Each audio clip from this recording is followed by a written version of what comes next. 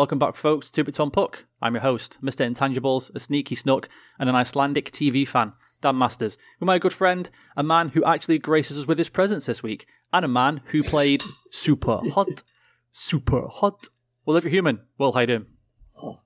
I'm super hot, mate. It's genuinely quite warm in this little booth of mine. Booth. My little box bedroom. Yeah, super hot is pretty fucking naughty, isn't it? Oh, it's great, isn't it? It's great. You know when you think when you think all the games that have been made have ever been made, they're just tiny different variations on the same game. And then a game like Super Hot comes along and you think, oh yeah, why did nobody think of this before? This is genius. Super, I haven't played that much of it, but it's fucking beautiful where, like, it's not a shooter, it's a puzzle game. Do you know what I mean? Yeah. It's just short little hits. For anyone who doesn't know, it's like a first-person shooter set in like an AR training system. I know that's not what it is, but like that's the best way I can describe the visuals of it, sort of thing. And the gimmick is time moves extremely slowly, unless you are actually moving your character. So it's almost like it's as close to stasis, so you stop and you judge where you want to go, what you want to do. Like, even lets you aim in that super slow mo, let you dodge bullets and shit. And then when you've finished a little level that's, I don't know, 3 minutes long at most, it'll like replay your whole thing at full speed. So you're doing all this fucking crazy Matrixy shit. It's pretty fucking cool. And it's cheap as well. It's not expensive either. It's well worth it for like 10 quid or something. Well, I'm playing it on PlayStation Now, Dan. Oh, really? How is that? I've not, because I had a little test trial of it and was kind of there wasn't really much on there, and I'm not sure what's on there now, if they've upgraded the games available or not. I was the same. I gave it a go. I don't know however many years ago, and it was like, yeah, this is cool, but text me when you've got some good shit to actually play. Now it's got fucking loads of stuff. Like, I'd say have a look because they must have reset like the free trial options or whatever, because I got another free trial for it. Oh, okay. So I'm just running a free trial at the moment. They've got loads of stuff, a decent amount of PS4 games, loads of PS4 games actually, like some big names as well, like The Witcher's on there with all the DLC, Neo, Fallout 4. Trying to think of what other big name. There are enough big name games that you're like, oh shit, these are proper fucking games. And then there's a bunch of indies, a bunch of PS3 games, a couple of PS2 games. Like, it's a wide enough library that if you come in with the right attitude to it, you'd never have to buy a game again if there was enough on there for you to want to play. Do you know what I mean? I was going to say, if The Witcher's on there, that alone for 6 months is worth the value, because there's hundreds and hundreds and hundreds of hours in that game. It's ridiculous. Absolutely, and with the DLC as well, I've been half tempted to pick it up again. But it's one of those ones I'm thinking, right now, you've literally got the game box sitting right there. Don't. You got an endless library of games you've never touched from like the last 10, 15 years. Like, oh yeah, I suppose I better start a new game on The Witcher, shouldn't I? I know, yeah. But no, it's good. It's good. Like, I haven't settled into a game just yet. I've been dipping in and out of a few that I've wanted to try, which is still a good way for the service to work. Like I tried Street Fighter 5 because I thought, I haven't played Street Fighter since I was a kid. I'm a bit more into fighting games now, understanding like the tactics and like how to actually play them as opposed to when I was like 8 years old. Let's give it a go. And yeah, just realised that Street Fighter ain't for me, which is good because I'd have picked it up at some point picked it up on a sale or whatever, and I've saved myself 10 quid there. Yeah, exactly. A little there you go. Look behind the curtain, people, at how crap we are at this actual, I was going to say job, it's not a job, at this pastime of ours.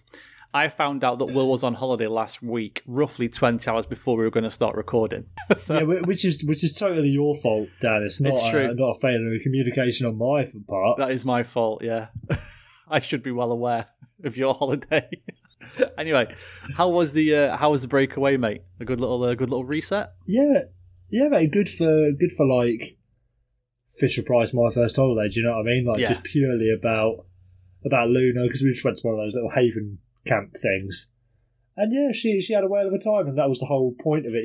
Get her away, get her to have some fun, and that swimming every day, playing in the parks, going to the arcades, all that sort of shit. Like, yeah, it was lovely. Like, I'd recommend it for any young families who want something kid friendly. Like, yeah, I don't know if I'd necessarily go there if it was me and Grace having a holiday without the kids or before the kids or whatever. But it's still, yeah, it's everything you need. All the amenities are within a 5-minute walk. The food's perfectly fine on site. A few different options in that. Good. It was a decent enough price for what it was. The swimming pool's perfectly fine. Like I was telling my boss, because he's going to go on a similar thing with his 2 young kids later in the year, and it's, you kind of undersell it if you're being honest, because everything's just fine.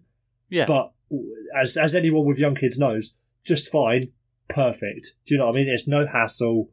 It entertains the kids, and you're not tearing your hair out thinking, fucking hell, let's get this over with so I can go home. Yeah, exactly. That's all you need with young kids, isn't it? They don't need... I never understood people who, when their kids are 2.5, they go to fucking Disneyland, Florida. I'm thinking, why?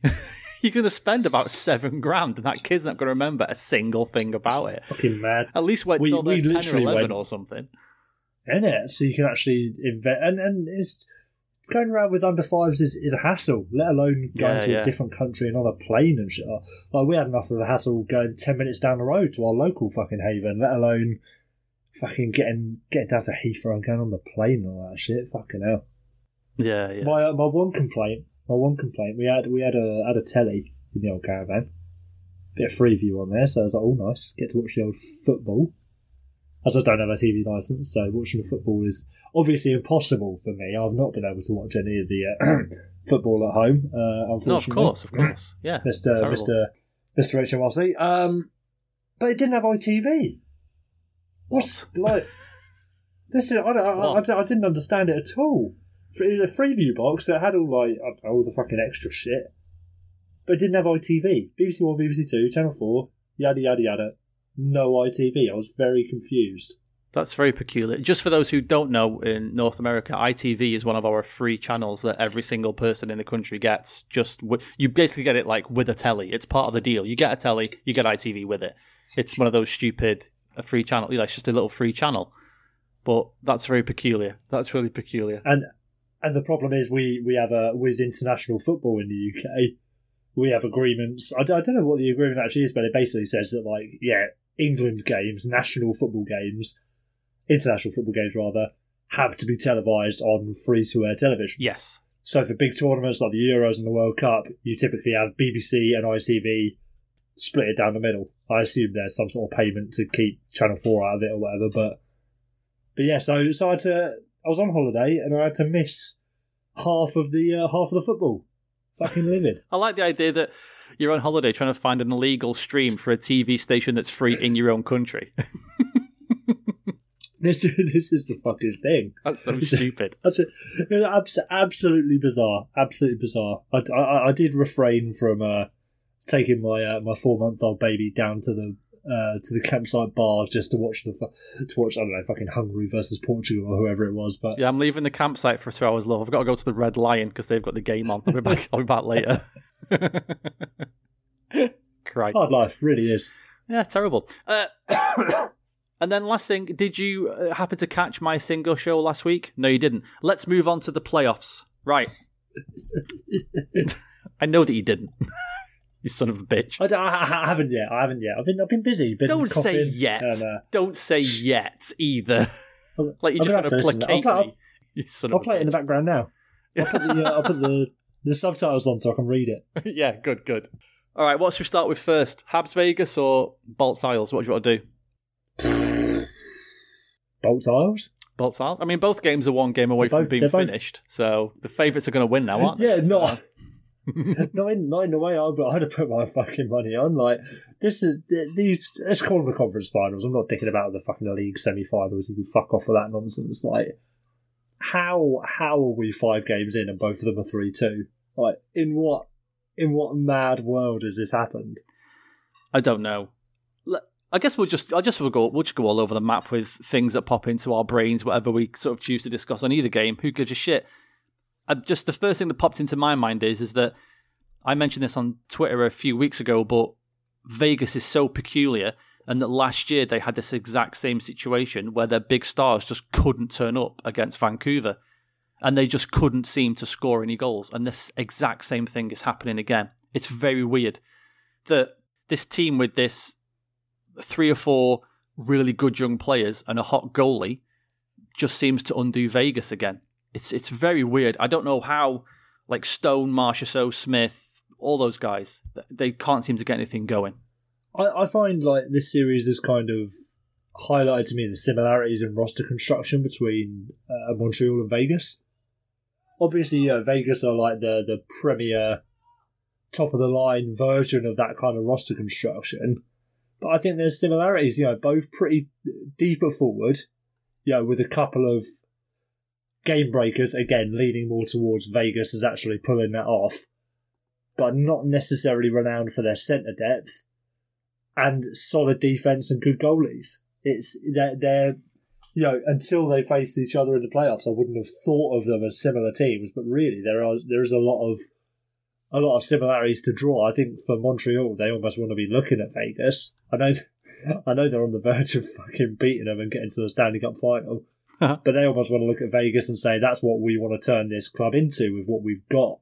You want your Caulfields to turn into like a Pacioretty, Marchessault type, leading the line scoring wise from the wing.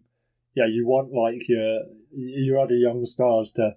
You want your other young stars to develop in a way that you are looking 3 lines deep, and you've got a bunch of players that basically anyone would have on their team, really. No, you're right.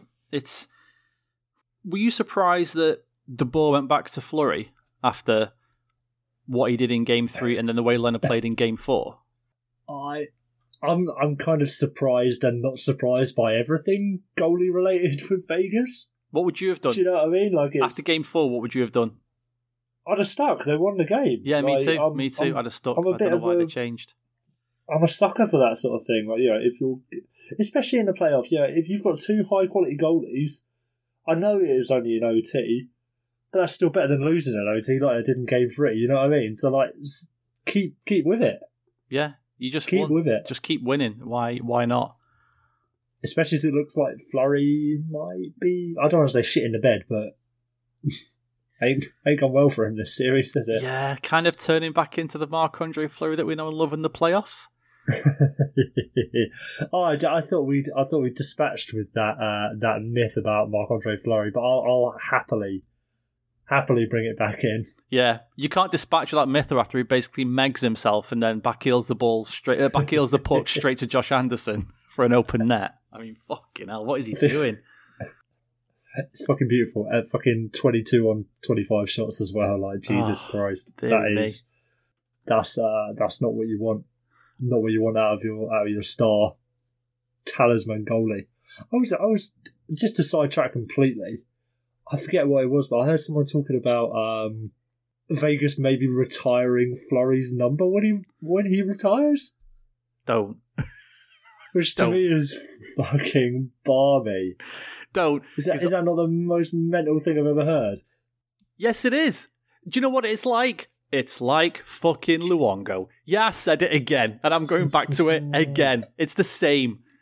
Yeah, exactly Dude, the same. Fleury's got more of a case to get his number retired in Vegas. Bro, he's been there fucking 4 minutes. Right? He's been there. Right, listen to this, right? I'll spin it this way. He's been there for their entire existence. The entire time he's been there, he's been to a Stanley Cup final and a conference final and a second round. And what else did they do? Was it another second round or another conference final? Whatever. Conference final against the Stars. There you go. So in his entire existence there, he's been to 2 conference finals, a Stanley Cup final, and a second round. He's there like every year. He's got more of a case. He's got more of a case. We need to start retiring numbers of rookies who have a good season. Yeah. His entire career, they've gone so far in the playoffs, and he averaged a point per game his entire career so far. Get his number up there. No, that's ridiculous, retiring his number. Yeah, I just thought it was fucking absolutely balmy. Might as well retire fucking Bill Carlson's number as well. Retire them all. Yeah, retire every number. Dave England. Yeah, this entire team. The entire team from the expansion draft that made it onto the ice that first game, they all get their numbers retired. I was, with Fleury not getting the start in Game 4, I was surprised that Alan Walsh didn't post a picture or a painting of Fleury being bent over and given it dry by Pete DeBoer, as is Alan Walsh's kind of, desires in protecting his clients. With the word like traitor tattooed on De Boer's cock or something. Jesus Christ. I mean, maybe. I won't put it past him. It's in line. It's in line with what Walsh has done so far. Exactly. See that? Yeah. See, Fleury's getting stabbed in the back in both pictures. I can't wait. He has to do another follow-up this year, doesn't he? Oh, he's got to. Okay, so and here's the query now. What do you do now if you're Pete De Boer? You got to go back to Lena now, right? Nah, bring in a third goalie. Yeah. Who's there? Is Oscar Dance still with him? I know Maxime Lagassi's gone. Yeah, no idea. You got to go back to Lena, haven't you? Like, it's on the line. I mean, you'd have thought so. What's Fleury shown you in the past 2 games that he can be counted on when it matters the most? Nothing to me. So isn't that why you've got Robin Lehner there? Isn't that why you've got a $5 million backup goalie on that term? Nah, it's just for the memes. It's to push Fleury to be better, is the thing. Yeah, I guess so.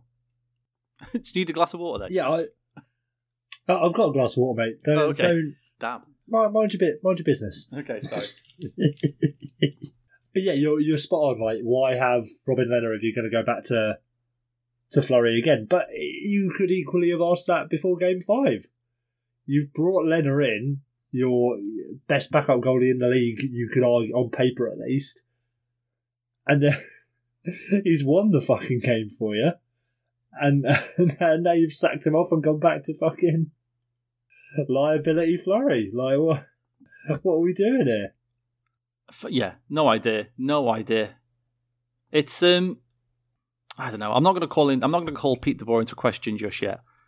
But I think there's something there about kind of a history has us making sort of odd decisions, and then just he's not afraid to make a decision, but sometimes that's not a good thing. Sometimes you just got to keep it simple. Okay, this goalie won, so we'll go with that goalie again. That just makes the most sense to me, anyway. But yeah, that's too sensible. If ever there was a fucking example of like thinking too much about it, do you know what I mean? That's overcoaching, if you ask me. Yeah, definitely. Or maybe it's like there's a remit or whatever from on high saying, you know, Fleury's the starter, he has to start.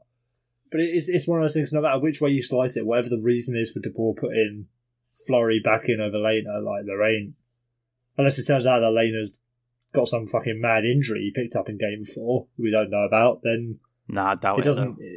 No, exactly. It can't be that mad. Then it doesn't look right either way. We need to. I can't believe I mentioned this last week, and I have to mention this again. And we've been on this bandwagon for a long time. I'm going to, as I do frequently, pat ourselves on the back when we have correct takes and not mention the ones that are terrible, as that's my remit, as it's my show and I can do whatever we want.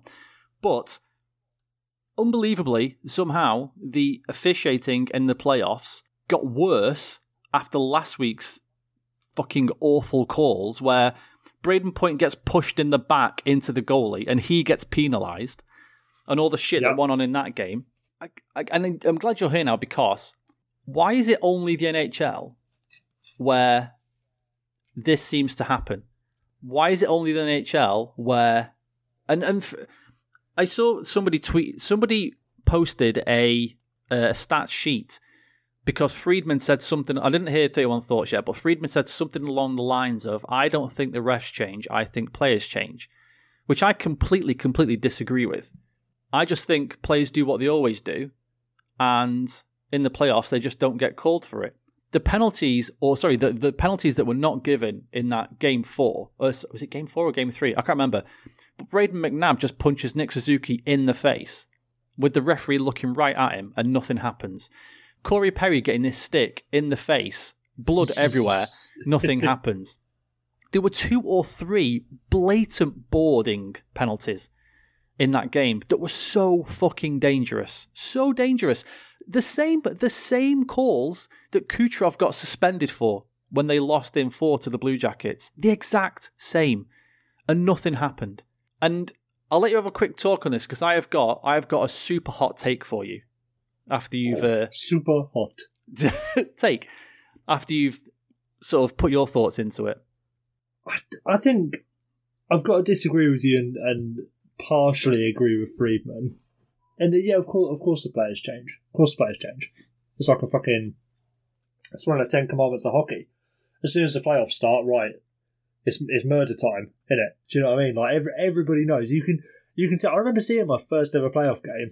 It was Penguins Blue Jackets 2014. Yeah. And I just remember, like, hearing the myths, because, getting into, like, hockey media and stuff and more of the culture around it sort of thing. Here, playoffs, that's when it kicks off. Yeah, first forecheck of my first playoff game is like, oh shit, okay, we're playing for keeps now. Do you know what I mean? Like, the intent behind the hits is much more ferocious.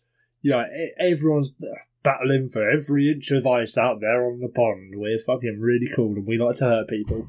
but that is the reality. What Friedman said, which not irked me, but you know what I mean, which I didn't agree with, the implication that the players change, the refs not changing is a virtue. Everybody knows that playoff hockey is more violent. It's more, people are working harder, whatever. I don't need to fucking explain playoff hockey to anyone listening to this, and if I do, sorry, you'll work it out. But like the refs need to adjust. The refs absolutely need to adjust. That's the whole point of refereeing. And if you're saying that the refs aren't changing because the players play at a different level in the regular season versus the playoffs, it's like, well, Braden McNabb wasn't punching people in the face in the regular season, so we didn't have to call the penalties. So we're not going to call the penalties now because he started doing it in the playoffs. It's like, what are you fucking talking about? Do you know what I mean? It's nonsensical to say that the refs shouldn't change and it's a good thing that they are consistent, because they're clearly not consistent in that they're not calling the right penalties anymore. I don't know, it just feels like it gets worse and worse every year, potentially because we have a situation where, as time goes on, we're having more and more evidence of the whistles going away in the playoffs. So players know, a rookie learns 1 year, you can get away with X% more violence in the playoffs. Then next year he gets away with even more. And then, the longer your NHL career goes on, the more you learn the tips and tricks of the game, if you will. And you realise, actually, I can just get away with abject murder on the ice, as long as that little Stanley Cup playoffs logo is by the blue line. If it says opening night or Wednesday night rivalry, no, can't do that. It says playoffs. Take my skate off and start slashing Corey Perry across the face. Yeah, mate, I couldn't agree more with you. I couldn't agree more. Feel free to try and agree more. Yeah, I won't stop you. I couldn't. I'm really straining myself right now to agree more, and it's just not happening. It's not happening. What's hilarious as well is that there's always the kind of, we can't call the rule book because if we do, then we're going to get 15 penalties every period. Okay, you would for the first couple of games, and then you know what would happen? Players would think, do you know what? Maybe when that player stood near the boards, I won't drill him as hard as I can in the back when he can't see me and he smashes his face into the glass. Maybe this time I won't do it, because if I do it again, I'll get like 5 minutes in I'll get a 5-minute major or something. The players will adjust, just like they learn to adjust every year with different rules and all that kind of thing. When a player goes for a face-off, he doesn't just swing his stick at the guy's head and then take the puck. No, it's against the rules. He knows not to do that. This idea that we can't call the rule book because there'll be too many penalties. What's the fucking point of the rule book then? Why do we have it if you're not going to call the rules as they should be?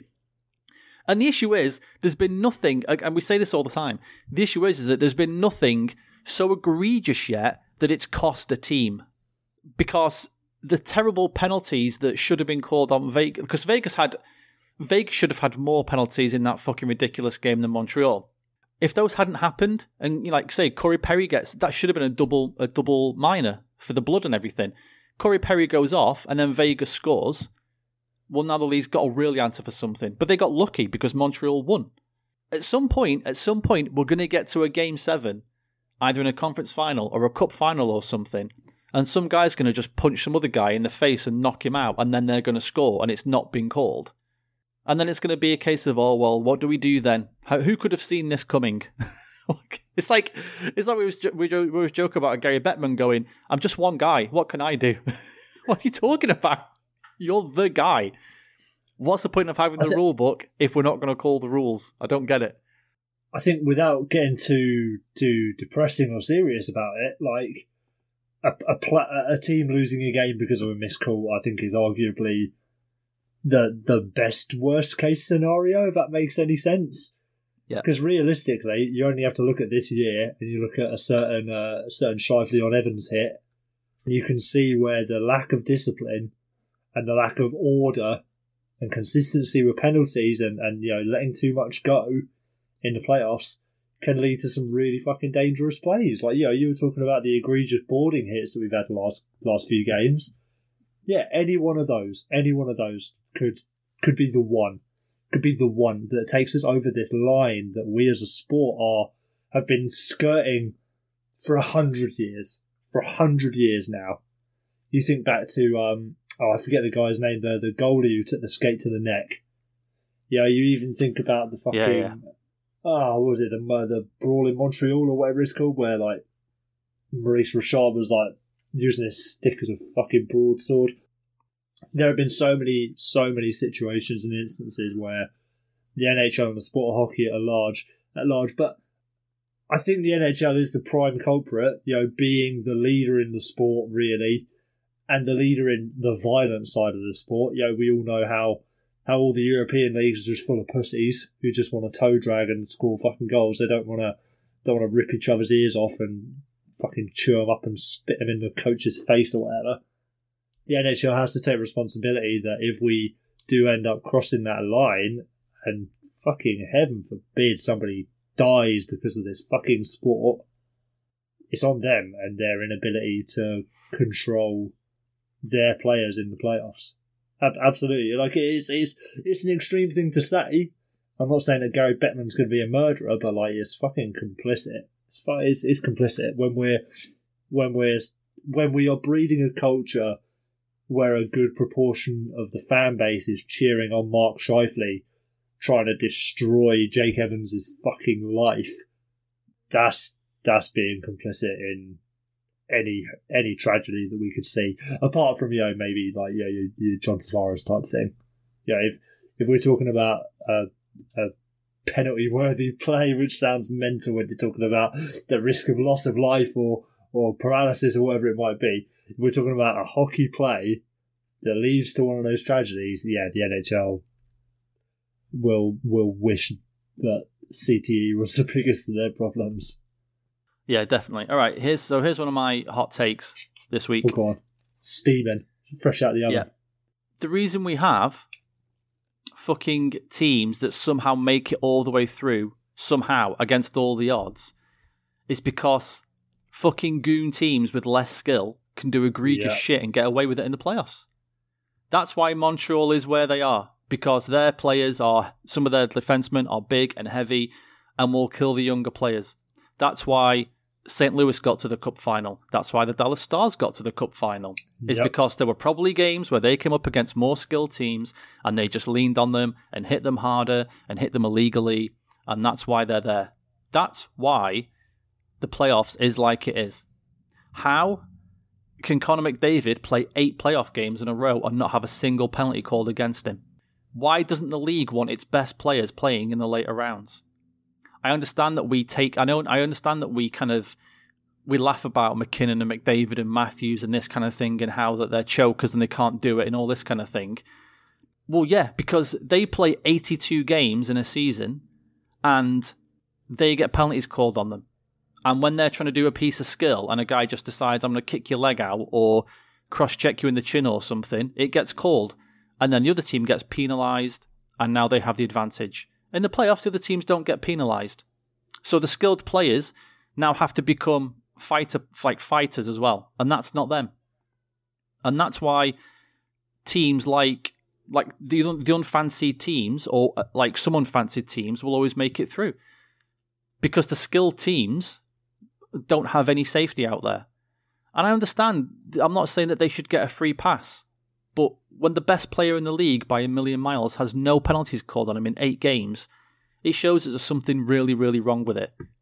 Wouldn't you want, if you're the NHL, wouldn't you want in the again, yeah, semi-finals, conference finals, whatever you want to call it, wouldn't you rather have fucking McDavid versus Vegas, or, no offense to the Islanders as well, but wouldn't you rather have Tampa versus, I don't know, like Colorado, or like one of the team, like a skilled team?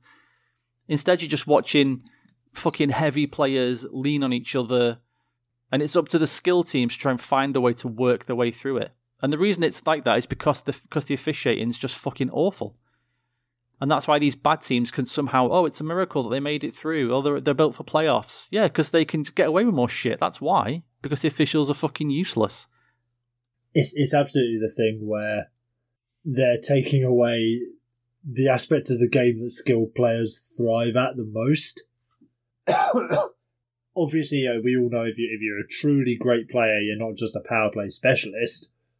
But you look at teams like Tampa Bay, you look at Carolina, you look at Colorado, Toronto, you go down the list of these highly skilled teams with the best hockey players,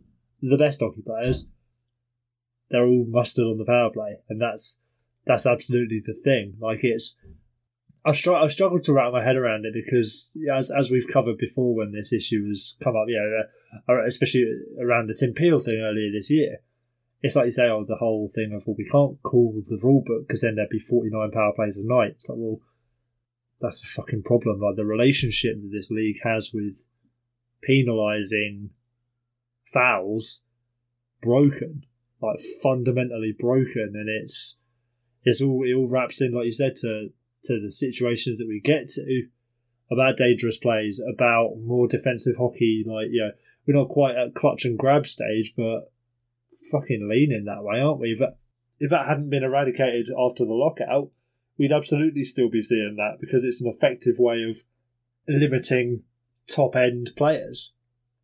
And yeah, I'm absolutely with you. If we correctly called the rulebook and had proper penalty calling, none of this evening out calls or anything like that, just call the fouls that you see, we'd absolutely, Connor McDavid would have had a fucking Stanley Cup by now. Do you know what I mean? Yeah, exactly.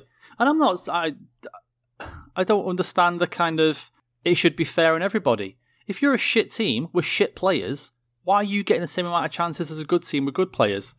We've mentioned before teams like teams like Toronto. Fairness is being penalised for committing a penalty. It's not. That's what fair is. That's why the rules are there. It's saying you can't do this. If you do it, you get an unfair advantage, so you get penalised to stop you doing that. Like, there's nothing fair about just making it's. Sorry, you're soon going to end up with like, Vegas has had 30 shots and Montreal have only had 23 shots, so Vegas aren't allowed to shoot the puck until Montreal have gotten up to 30. That's the kind of fairness that we're talking about. That's the NHL's parity at work, isn't it? Yeah, especially in the playoffs. I think if you're, I just don't get it. I just don't get it. It makes my head hurt. And I've said this. I said this before when I tried to explain to somebody who wasn't a hockey fan, and I asked them on purpose for a reason, and I explained to them about makeup calls, and they looked at me like I'd just grown 7 new heads. What do you mean they make up calls? I said, well, if a team has too many power plays, the refs, I don't know, feel bad or something, so they'll just start to give bad penalties away to the other team to try and kind of make it a bit more even. And they were just saying, how does that even make sense? If your team is shit and you've got shit players, why aren't you punished for being shit? That's the point. This is going to sound so stupid. And I spent all last week praising the Habs and saying how well they've done. Montreal is not a good team. They're playing a style that's good for the playoffs. But how many players on the Canadiens would get into any other team? You could say, okay, yeah, I mean, that guy, he'd go on any other team. How many players from the Canadiens would do that? Really? And you know what? You can maybe throw the Islanders in there as well. But in the playoffs, it's fine. They can just be that team. And they can just be aggressive and heavy and, I don't know, they just don't get punished for these things. But there's a reason why there's a reason why these bad teams make the playoffs and do well in the playoffs. It's because the teams with more goons on it has more chance of getting away with shit. And that's just so wrong. And makeup calls and all that kind of stuff. It's so wrong. I don't understand how this is. Yeah, but that's always been. That's just the way it's always been. And so what? And it's never going to change. It's never going to change. We're going to be here again next year. I heard somebody mention the other day, oh, wait till they go to ESPN and TNT and they're going to want ratings and all this kind of thing. It's not going to change. Do you know why? I said this before. Nobody cares about hockey. Sorry, hockey fans. Nobody cares in the big wide world. They just don't. And it's not important to people. And that's why, how many times are they going about the ratings and stuff and how they're terrible? Do you think NHL cares? They've just signed their biggest ever deal. They don't give a shit about the ratings. No one cares about the ratings. I've mentioned wrestling before. Wrestling ratings are in the fucking toilet. And they still signed, and WWE still signed $1 billion deal. They don't care. They just want live sports. That's all they want. So I can't even see how it's going to change either. No, because it's working, and the NHL loves the parity that it brings. Yeah, I don't know if the data's out there.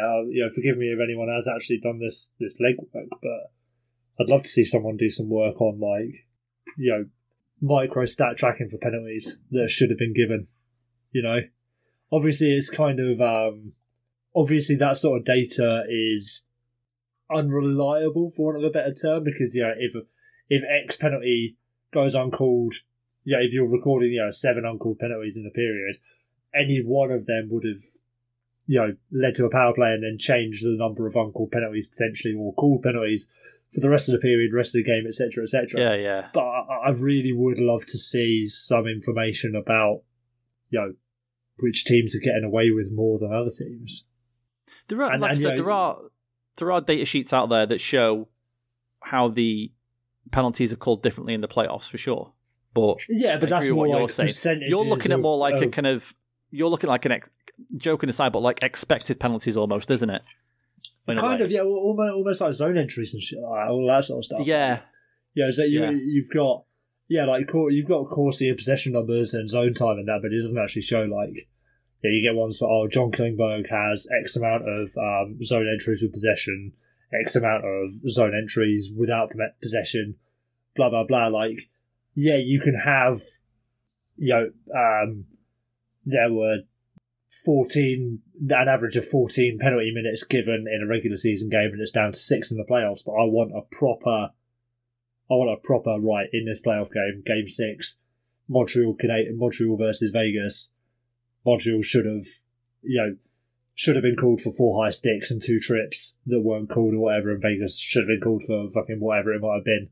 Obviously, that's really subjective to whoever's compiling the data, and I'm sure it's probably not that useful, because a smarter person than me would have thought to do that if it was going to be useful.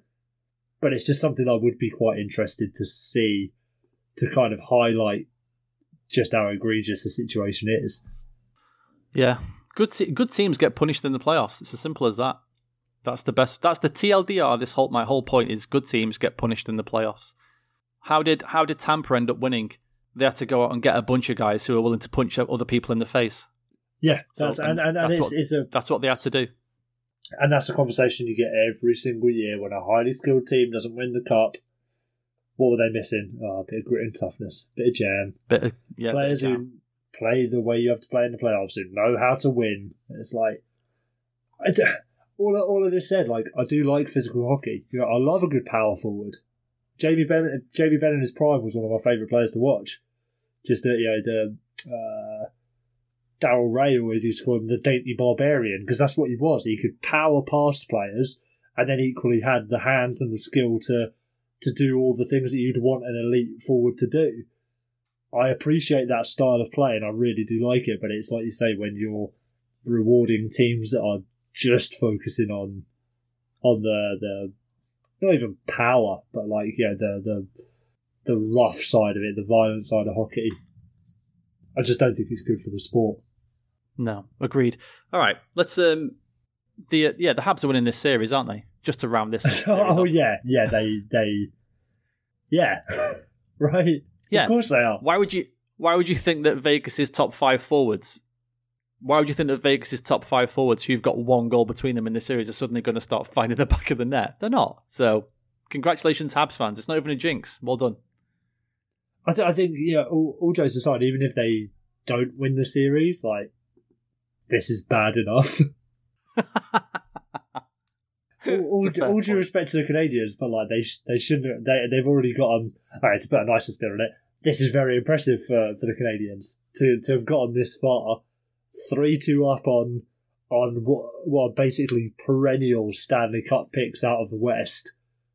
Fucking amazing, absolutely incredible. And even if they do lose game 6 and 7, they should still be proud of what they've done. Equally, not approve of how they've done it, inside or outside of the organisation. Yeah, that's right. I do enjoy the fact as well that now all the Canadians who said that under no circumstances were Montreal Canada's team, that now every other fan base is going, see, we told you the North was a really good division. Kind of almost de facto sticking up for the Canadians. So well done, Habs fans. You are Canada's team because now everyone's on your side in your country. Go and tell all of your friends who hate the Habs. You can tell them that. You can say that you're defending the North Division. Therefore, you're defending the Habs. And that means you're supporting them. So well done. You've united a nation, Montreal. Congratulations. It was always going to happen one way or the other, wasn't it? Yeah, exactly. We'll quick look at the other series as well. Okay, so just quickly, this is the life of playoff watching when you're not in North America. So me and Will normally watch games the next day. So we'll put the games on at work and then we'll just get on with our bits and bobs while we're at work and the games will be running in the background while we're doing other stuff. And you'll kind of, you get to, I don't know, there's times I'm kind of like, I've got to leave the game for half an hour or something, or I've got to go and talk about something. And I'll come back, now it's 2-1 or something. It's very rare that we get to sit down and watch a full game from start to finish. But I put the game on and the file for the Islanders Bolts game from yesterday was 4.5 hours long on my iPod. Okay, yes, I've got an iPod on old. Shut up. It was 4.5 hours long. Okay. So I was thinking straight away, holy shit, this game is going to triple quad OT or something like that. You then sent me a message saying something like, Jesus, because obviously you knew the score was 8-0. I didn't. You sent me that message and I was thinking, well, because this is when it's like 2-0 to the Lightning. And I look at that, I'm thinking, wow, the fucking Islanders must have some hell of a comeback here. And I kept thinking that until it got to 7-0. Because even when it got to 6-0, I was thinking, this game is 4.5 hours long. It has to be 6. They have to go to massive OT or something. I couldn't understand it. No, it was just a mistake on the file. And after the game finished, it was just an hour and a half of dead screen. There was nothing there. But the whole time I was watching it, I kept expecting the Islanders to come back. So third period, 8-goal comeback. Yeah, that's what. And I kept thinking, like, oh my God, this is unbelievable. Because you'd sent me that message as well. But fucking hell. Dude, 8-0. That's just madness. Absolute madness. I think equally, though, like, I'm still not counting the Islanders out of this at all. Like, 8-0 dude. Like, 8-0 is it's such an egregious, like was it 10-1 or something in New York over Philly in the season, whatever it was, when David Quinn was doing jail time or whatever he was doing. It's such an egregious result that you just have to be like, all right, whatever, didn't happen, crack on. And I think if any team was going to be able to recover from that, it'll be the Islanders, and they've pushed the Bolts this far. Mate, anybody within the sound of my voice, put money on the Islanders tonight. Put money on it. I guarantee it. Because it's hockey. Hockey is dumb and makes no sense. Of course the Islanders are going to lose 8-0 and then go and win. Of course they will. Because that's hockey. Grind out a little 1-0. Oh yeah, I was going to say it's either going to be a cheeky 2-1 or a cheeky 3-1, I think. A 1-0 would be even better though. For the Lightning to score 8 goals and then not score at all. That'd be fantastic. Well, the Lightning were really good defensively as well. As much as it was an offensive romp. Oh yeah. The other night, like they showed why they're the best team in hockey and have been for like 5 years.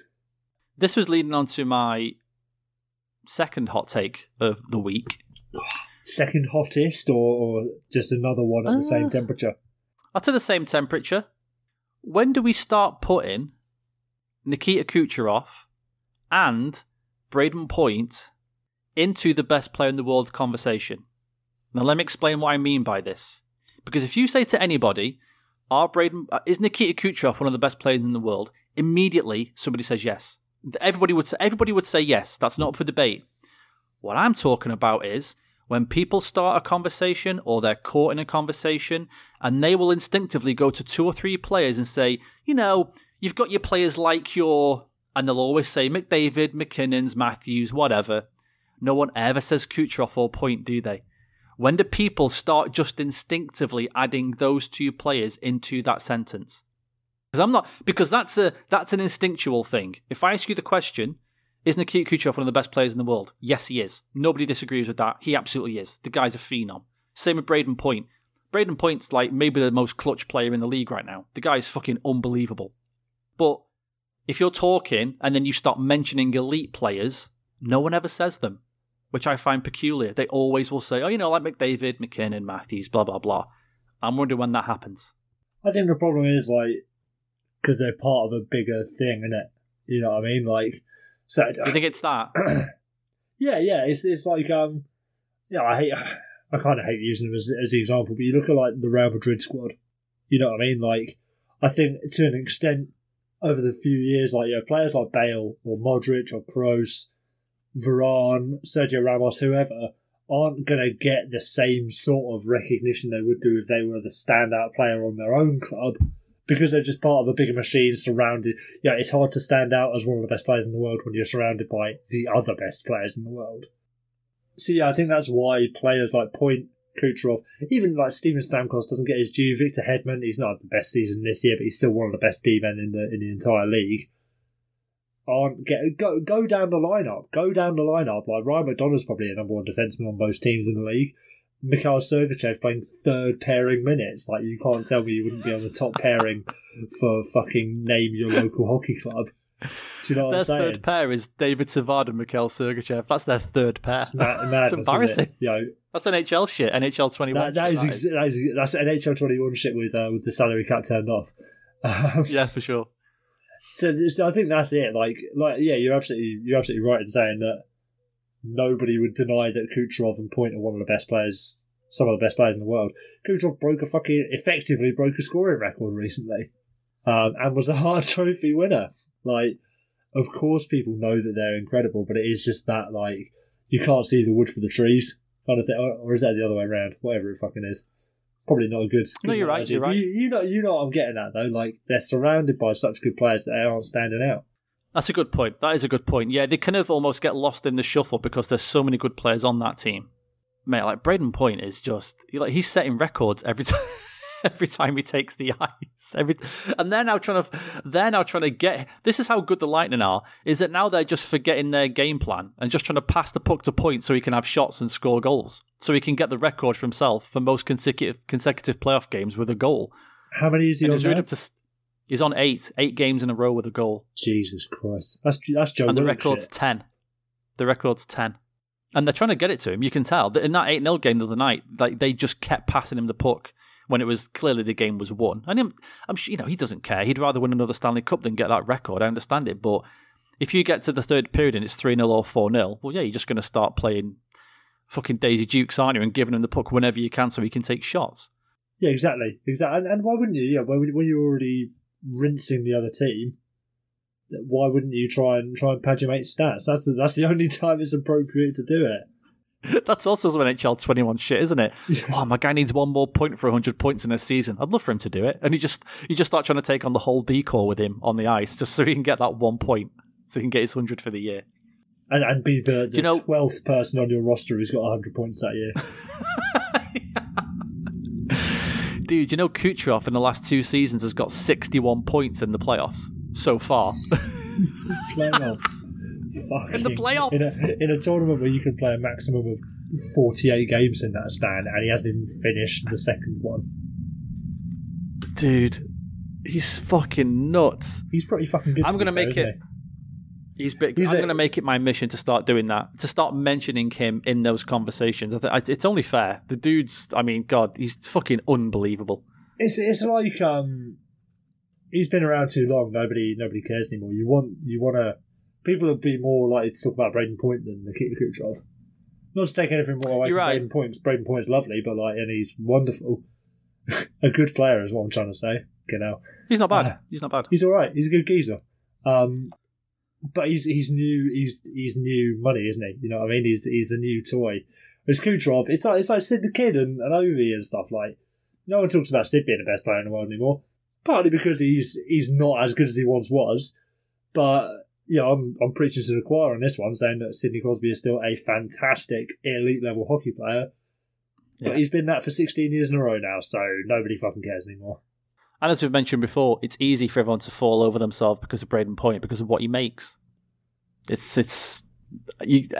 Every conversation starts with, can you believe he only makes $6.75 million a year? And then people go, oh my God, yeah, that's all he makes. Jesus. Yes, I can believe it because he's under 27. Yeah. Yeah, so as we've mentioned all that with how amazing Kucherov is and Point is, I expect the Islanders to win tonight 2-1 or 3-1, like we said. So that'll be very hockey. Without a doubt, like I'm definitely betting Canadians and Islanders tonight because why wouldn't we end up with a fucking Montreal-New York final? Yeah, of course. All right, should we start the show? I suppose we probably should. Yeah, I guess you're right. Only an hour in, that's fine. It's what the playoffs do to you, baby.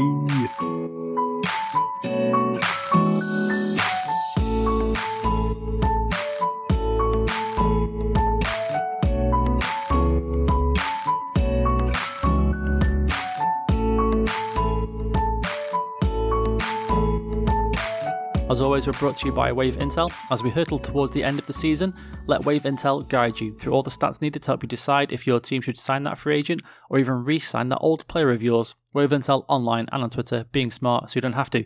Check out the Three Men and Their Babies podcast at men_babies on Twitter, and we're on iTunes, Amazon Music, Spotify, smart speakers, anywhere else you can listen. Leave us a nice review, helps a lot. Tell your friends if you like the show, because if you don't, I'll cry in the shower.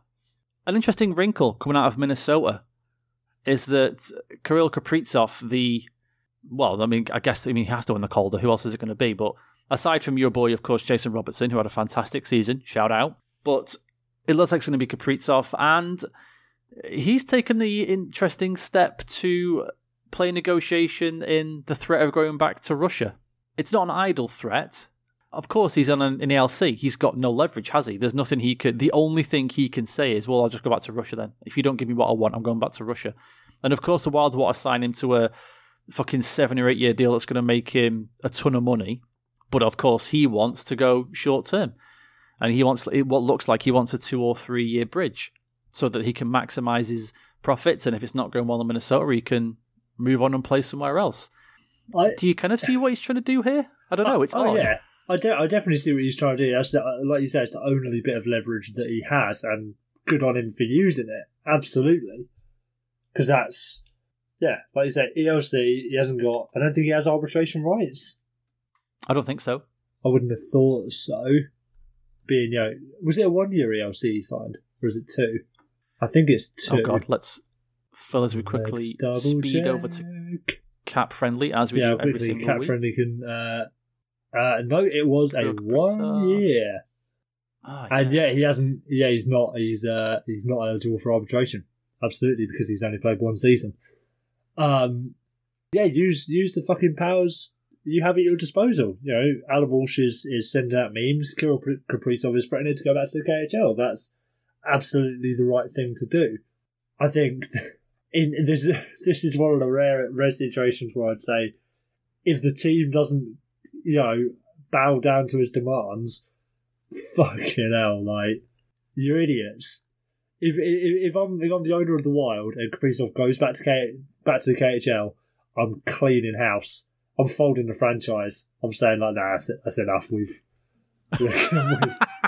fucked it here, boys. That's next. If we level can't do this nonsense. one, if we can't do this one right, then that's it. You've been waiting 5 years for this geezer to come over. 6 years, however long it's been. He has one season and then he bolts because you don't want to pay him. All right. Because you don't want to pay him for 3 years. Yeah. It's like I know or he's 2 not. Years or He's not Conor McDavid. He's not Nikita Kucherov or whatever. But he's still a fantastic player and arguably the best player that the Wild have ever had. Already. So like, how can you let him go? Do you know what I mean? And is it okay? You get him to a 2 or 3 year bridge, make a couple of moves, suddenly your team's way better. And players on that level underneath will maybe look at that if he has another good season and say, I'd like to play with that guy. I think I'd like to play in Minnesota. I think I'll go and do it. And there you go. And you've suddenly got a bit of an attraction for other players to come and play for your team. Players like to play with other good players. They don't want to put on a line full of shitters, do they? They just don't. So having Kaprizov there could only be a good thing. And of course for all the merch and stuff as well, because he'll be a rock star there. Like you said, that fan base has been waiting for a guy like Kaprizov forever to just come and light up the league and be a guy that they can watch highlights on and say, that's my guy, that's on my, that's the guy on my team. You just need it so much. Yeah, you're right. I mean, Christ, just burn the whole thing to the ground. Don't even move them anywhere. Just erase them from existence. They shouldn't even be allowed to relocate if they can't get this sorted out. They just need to be dissolved and that's it forever. Leave the burned out, whatever, XL Energy Centre or whatever it's called, leave their rink just burned out as like a monolith to poorly managed NHL teams.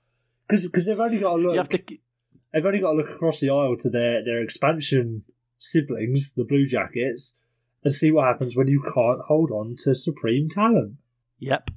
Kaprizov might leave, and then they might find another Kaprizov, but then he's going to leave because you've got nobody there to play with, no one else there to the fans are going to want to go and see.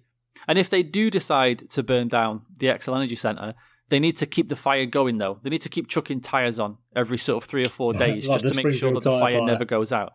Yeah, like the Springfield, that's exactly what I was referencing, the Springfield tyre fire. You can't let that fire go out. They shouldn't be, that ownership group shouldn't be allowed to forget it. They should be causing massive air pollution and then they be punished for it. That's how it should go, for just not being able to get this deal done if they can't get it done. Fuck's sake.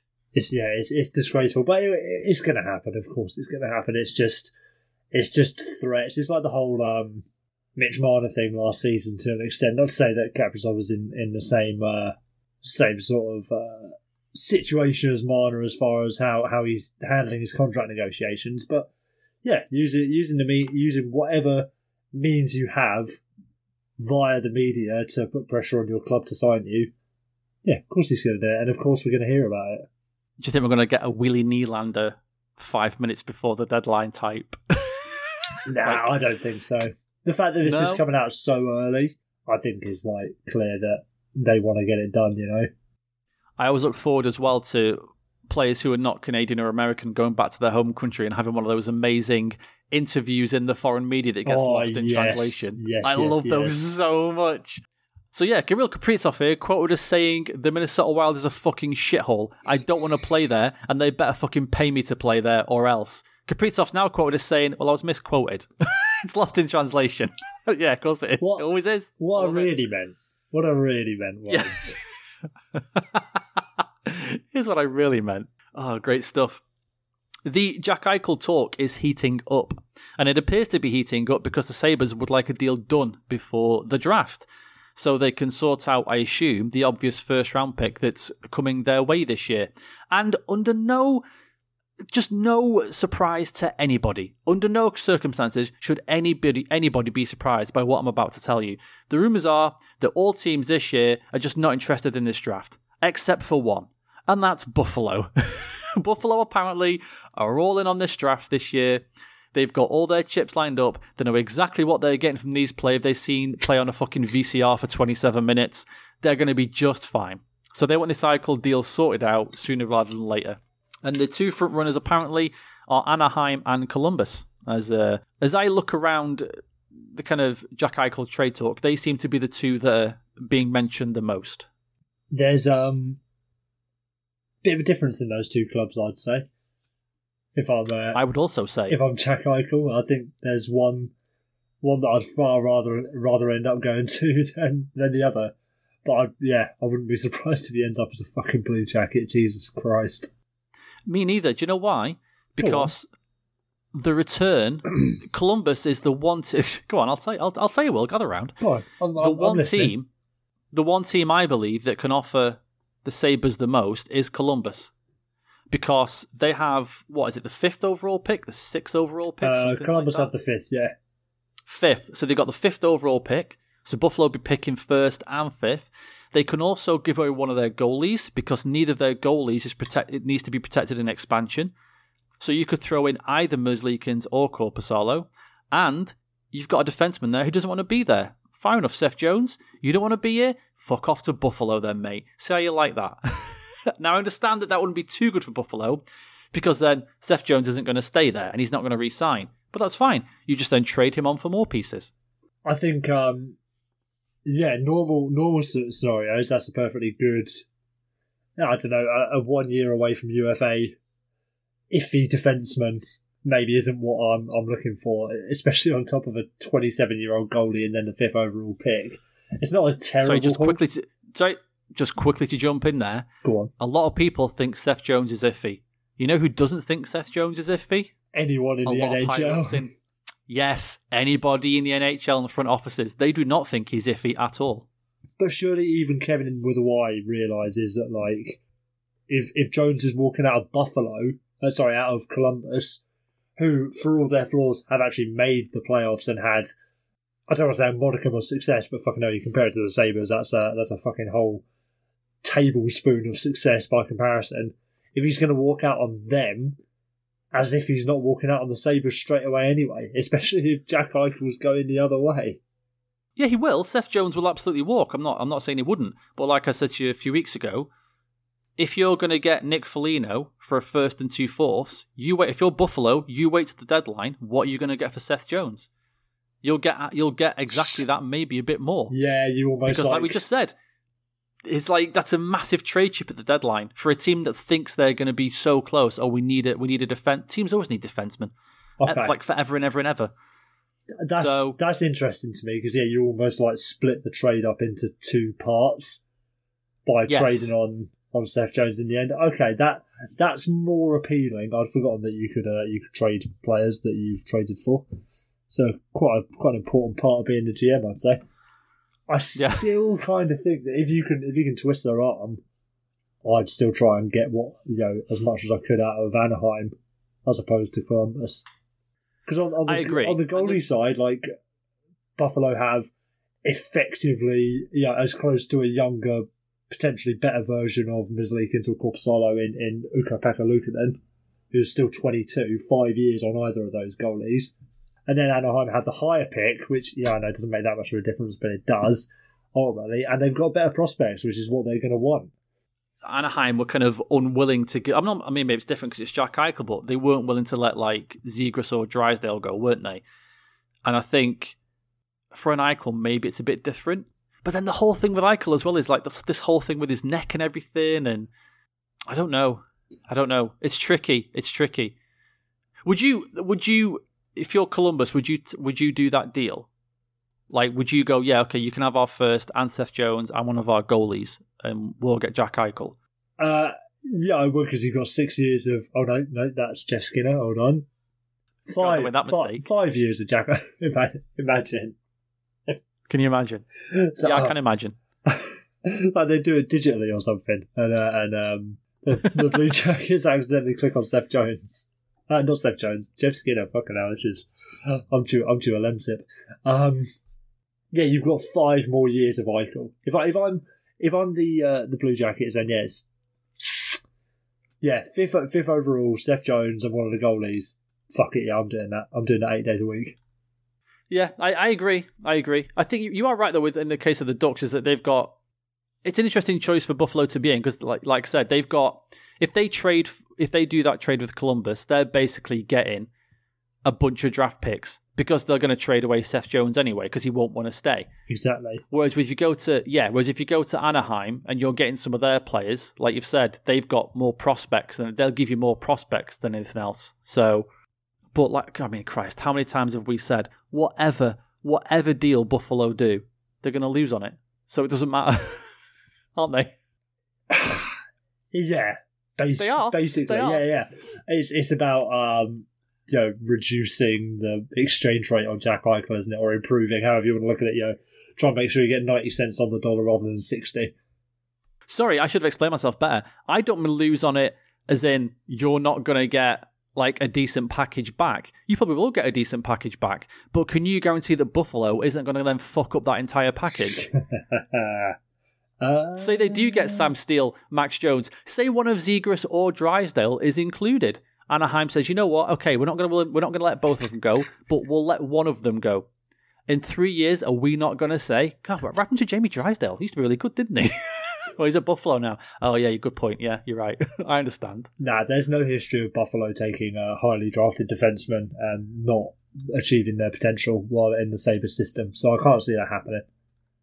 Actually, a good point. Good point. You are right. I should have thought more clearly about that example then, shouldn't I, really? That's all right. Yeah, we all reach every now and again and get it a bit wrong. Would you care if...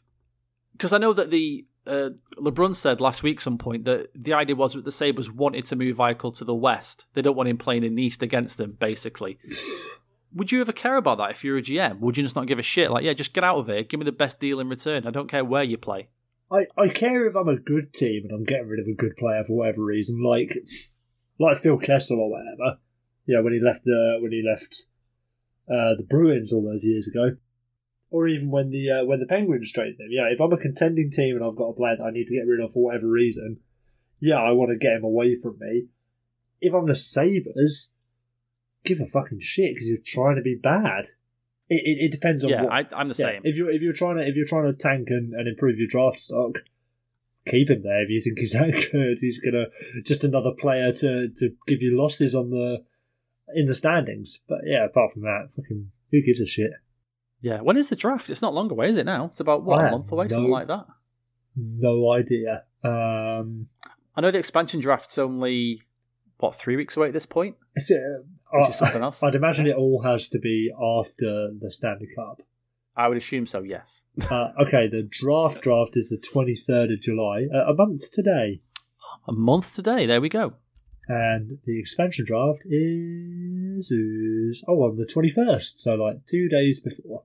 That's going to be a very exciting weekend. A very exciting weekend. Yeah, so the Wednesday is the expansion draft, and then the Friday is the first round of the draft.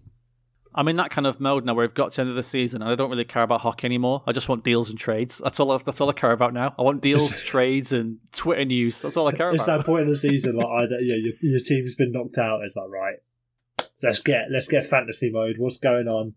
Yep. Open up the trade windows. Let's get some nonsense going on. I want to get excited for next season to see fucking whoever on whatever team. I want to see what the Kraken are going to be like.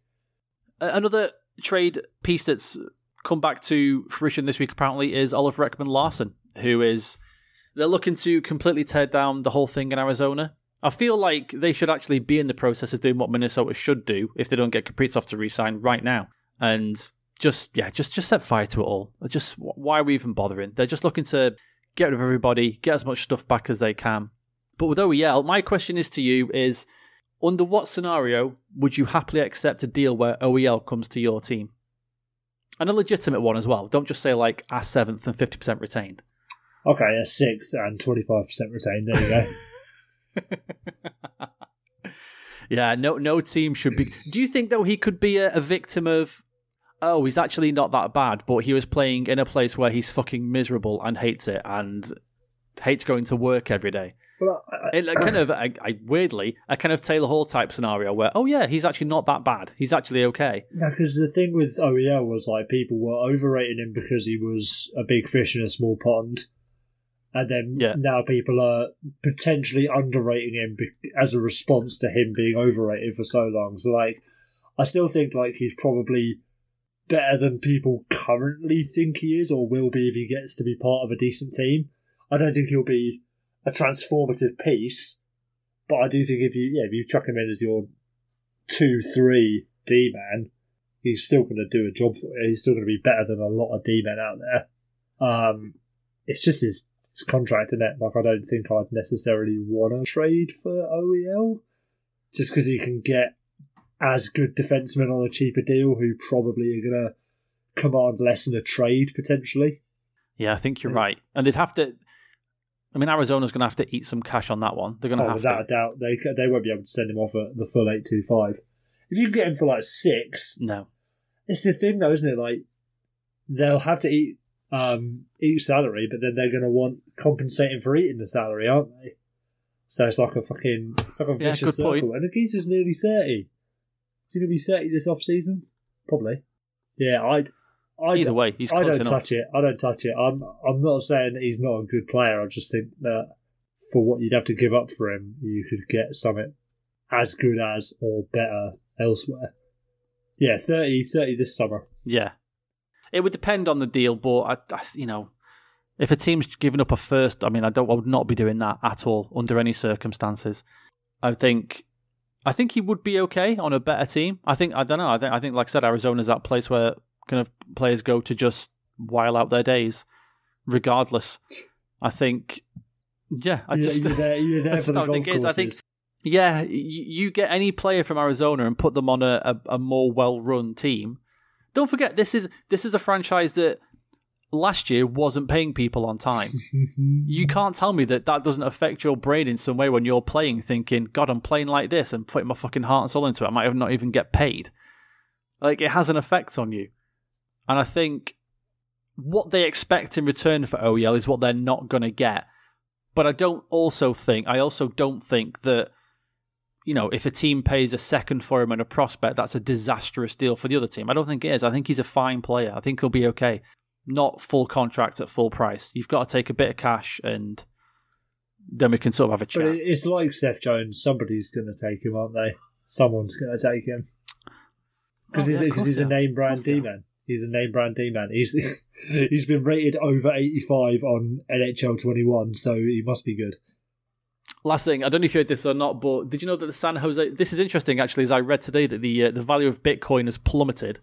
That the San Jose Sharks are now accepting payment at their arena via Bitcoin, which is peculiar. And people, you may be stunned to learn this, like stunned, but sit down when I say this. I don't quite have a full grasp on Bitcoin and how it works exactly. I understand it. I understand the principle behind it, but I don't get how, if the Sharks are accepting Bitcoin payments and the value of Bitcoin has gone from 70,000 to 30,000 in about 3 months, if I buy a beer with some Bitcoin, am I paying $4 for that beer or $9? Or is that not how it works? I mean, it's kind of how it works. Like, in some ways, like, think of it like any foreign currency. Yeah, like you go over to France or whatever, anywhere in Europe, you do your conversion to euros. Say one day you go in at 70p for a euro. Yeah, or 50p for a euro. Yeah, 50p for a euro. So you buy a pint for a fiver over there, €5, and that's really only costing you £2.50. If then when you come back after you've spent your euros at 50p per euro, it suddenly drops to 10p a euro, you didn't retroactively pay 50p for that pint. Do you know what I mean? Okay. It's all just about what's in the moment for payment. The interesting thing to me would be how they manage the fucking cost of things. Is there going to be like a live board, like someone at the front of the queue dicks about too much with deciding what he wants on his hot dog, so by the time you get to the front you're not paying £7 for a beer, you're paying £11 for a beer. Well, the way Bitcoin's going, like, the Sharks are going to owe you money at the end of it. That's absolutely it. I think I had a friend who's far more in tune to this sort of stuff, explain it as best he could, but I haven't retained it enough to then pass it on. But the point he made, was as soon as big companies start recognising cryptocurrencies, and the San Jose Sharks, for all intents and purposes, are a big company, that's when you've got to start thinking, okay, there's something here. Do you know what I mean? It's not just like your fucking Alibaba, eBay, Etsy traders accepting Bitcoin. This is a genuine. This is as close to going into Tesco paying with Bitcoin as you can get, really. So, yeah, like you, I can't even start to wrap my head around it, really. But I think this is kind of showing that cryptocurrencies might be here to stay. I do. Does anybody else see the massive irony in that the Sharks are willing to accept a value of a currency that's gone from 70,000 to 30,000? Almost like something's devalued itself massively in about 6 months in and around San Jose. Oh, mwah, mwah. Oh, I love it. It's perfect. Isn't it? It is perfect. Isn't it just? Eric Carlson's the Bitcoin of NHL players. He is at the moment, for sure. And you know what, as well? In a positive PR move for the Sharks, I guess it's better to say a player's contract is worth 1 Bitcoin rather than $11.5 million. I guess that sounds better, doesn't it? What are you talking about? He's not on 11.5. He's only on 1. He's only worth 1, so don't worry about it. He's fine. It's value. We've got massive value on Carlson's deal. He's only worth 1 Bitcoin. Are you checking out what he's worth in Bitcoins? It's worth, any guesses, $11.5 million United States dollars in Bitcoin. Well, Bitcoin's like crashed, hasn't it? It's gone from 70,000 to, I think it's 30,000 I saw today. It's 11.5 million divided by 30,000. I can't do that maths well. Fucking hell. It's a rough guess. I couldn't even rough guess it. No, I couldn't even rough guess it. Not that quickly. You heard it here first, ladies and gentlemen. Dan Masters doesn't know any numbers. That's true. It's true. 337.79 Bitcoins. There you go. Year. That sounds way better than 11.5 million, doesn't Eric it? Carlson. That sounds way better. Maybe it's all a scam. They're converting all their player contracts into Bitcoin. So once we got all the Bitcoins, we can pay it, bro. We can now sign a whole new team. Our entire value of our team's now worth about, 850 Bitcoins? We've got loads of money left over. Go on then. 2,393.9 Bitcoins is the current salary cap. There we go. If you'd have asked me yesterday, I can't do that fucking maths. Would have been more. Yeah, like I said, the irony is not lost on me. It's plummeting, and San Jose's the first team to adopt it because of course they are. Because that's just it's a bit. Clearly, a bit. Yeah, it is. It's just for jokes. They're just doing it for lols. What else have they got? They're not going to win a cup anytime soon, are they? So let's just do things for fun.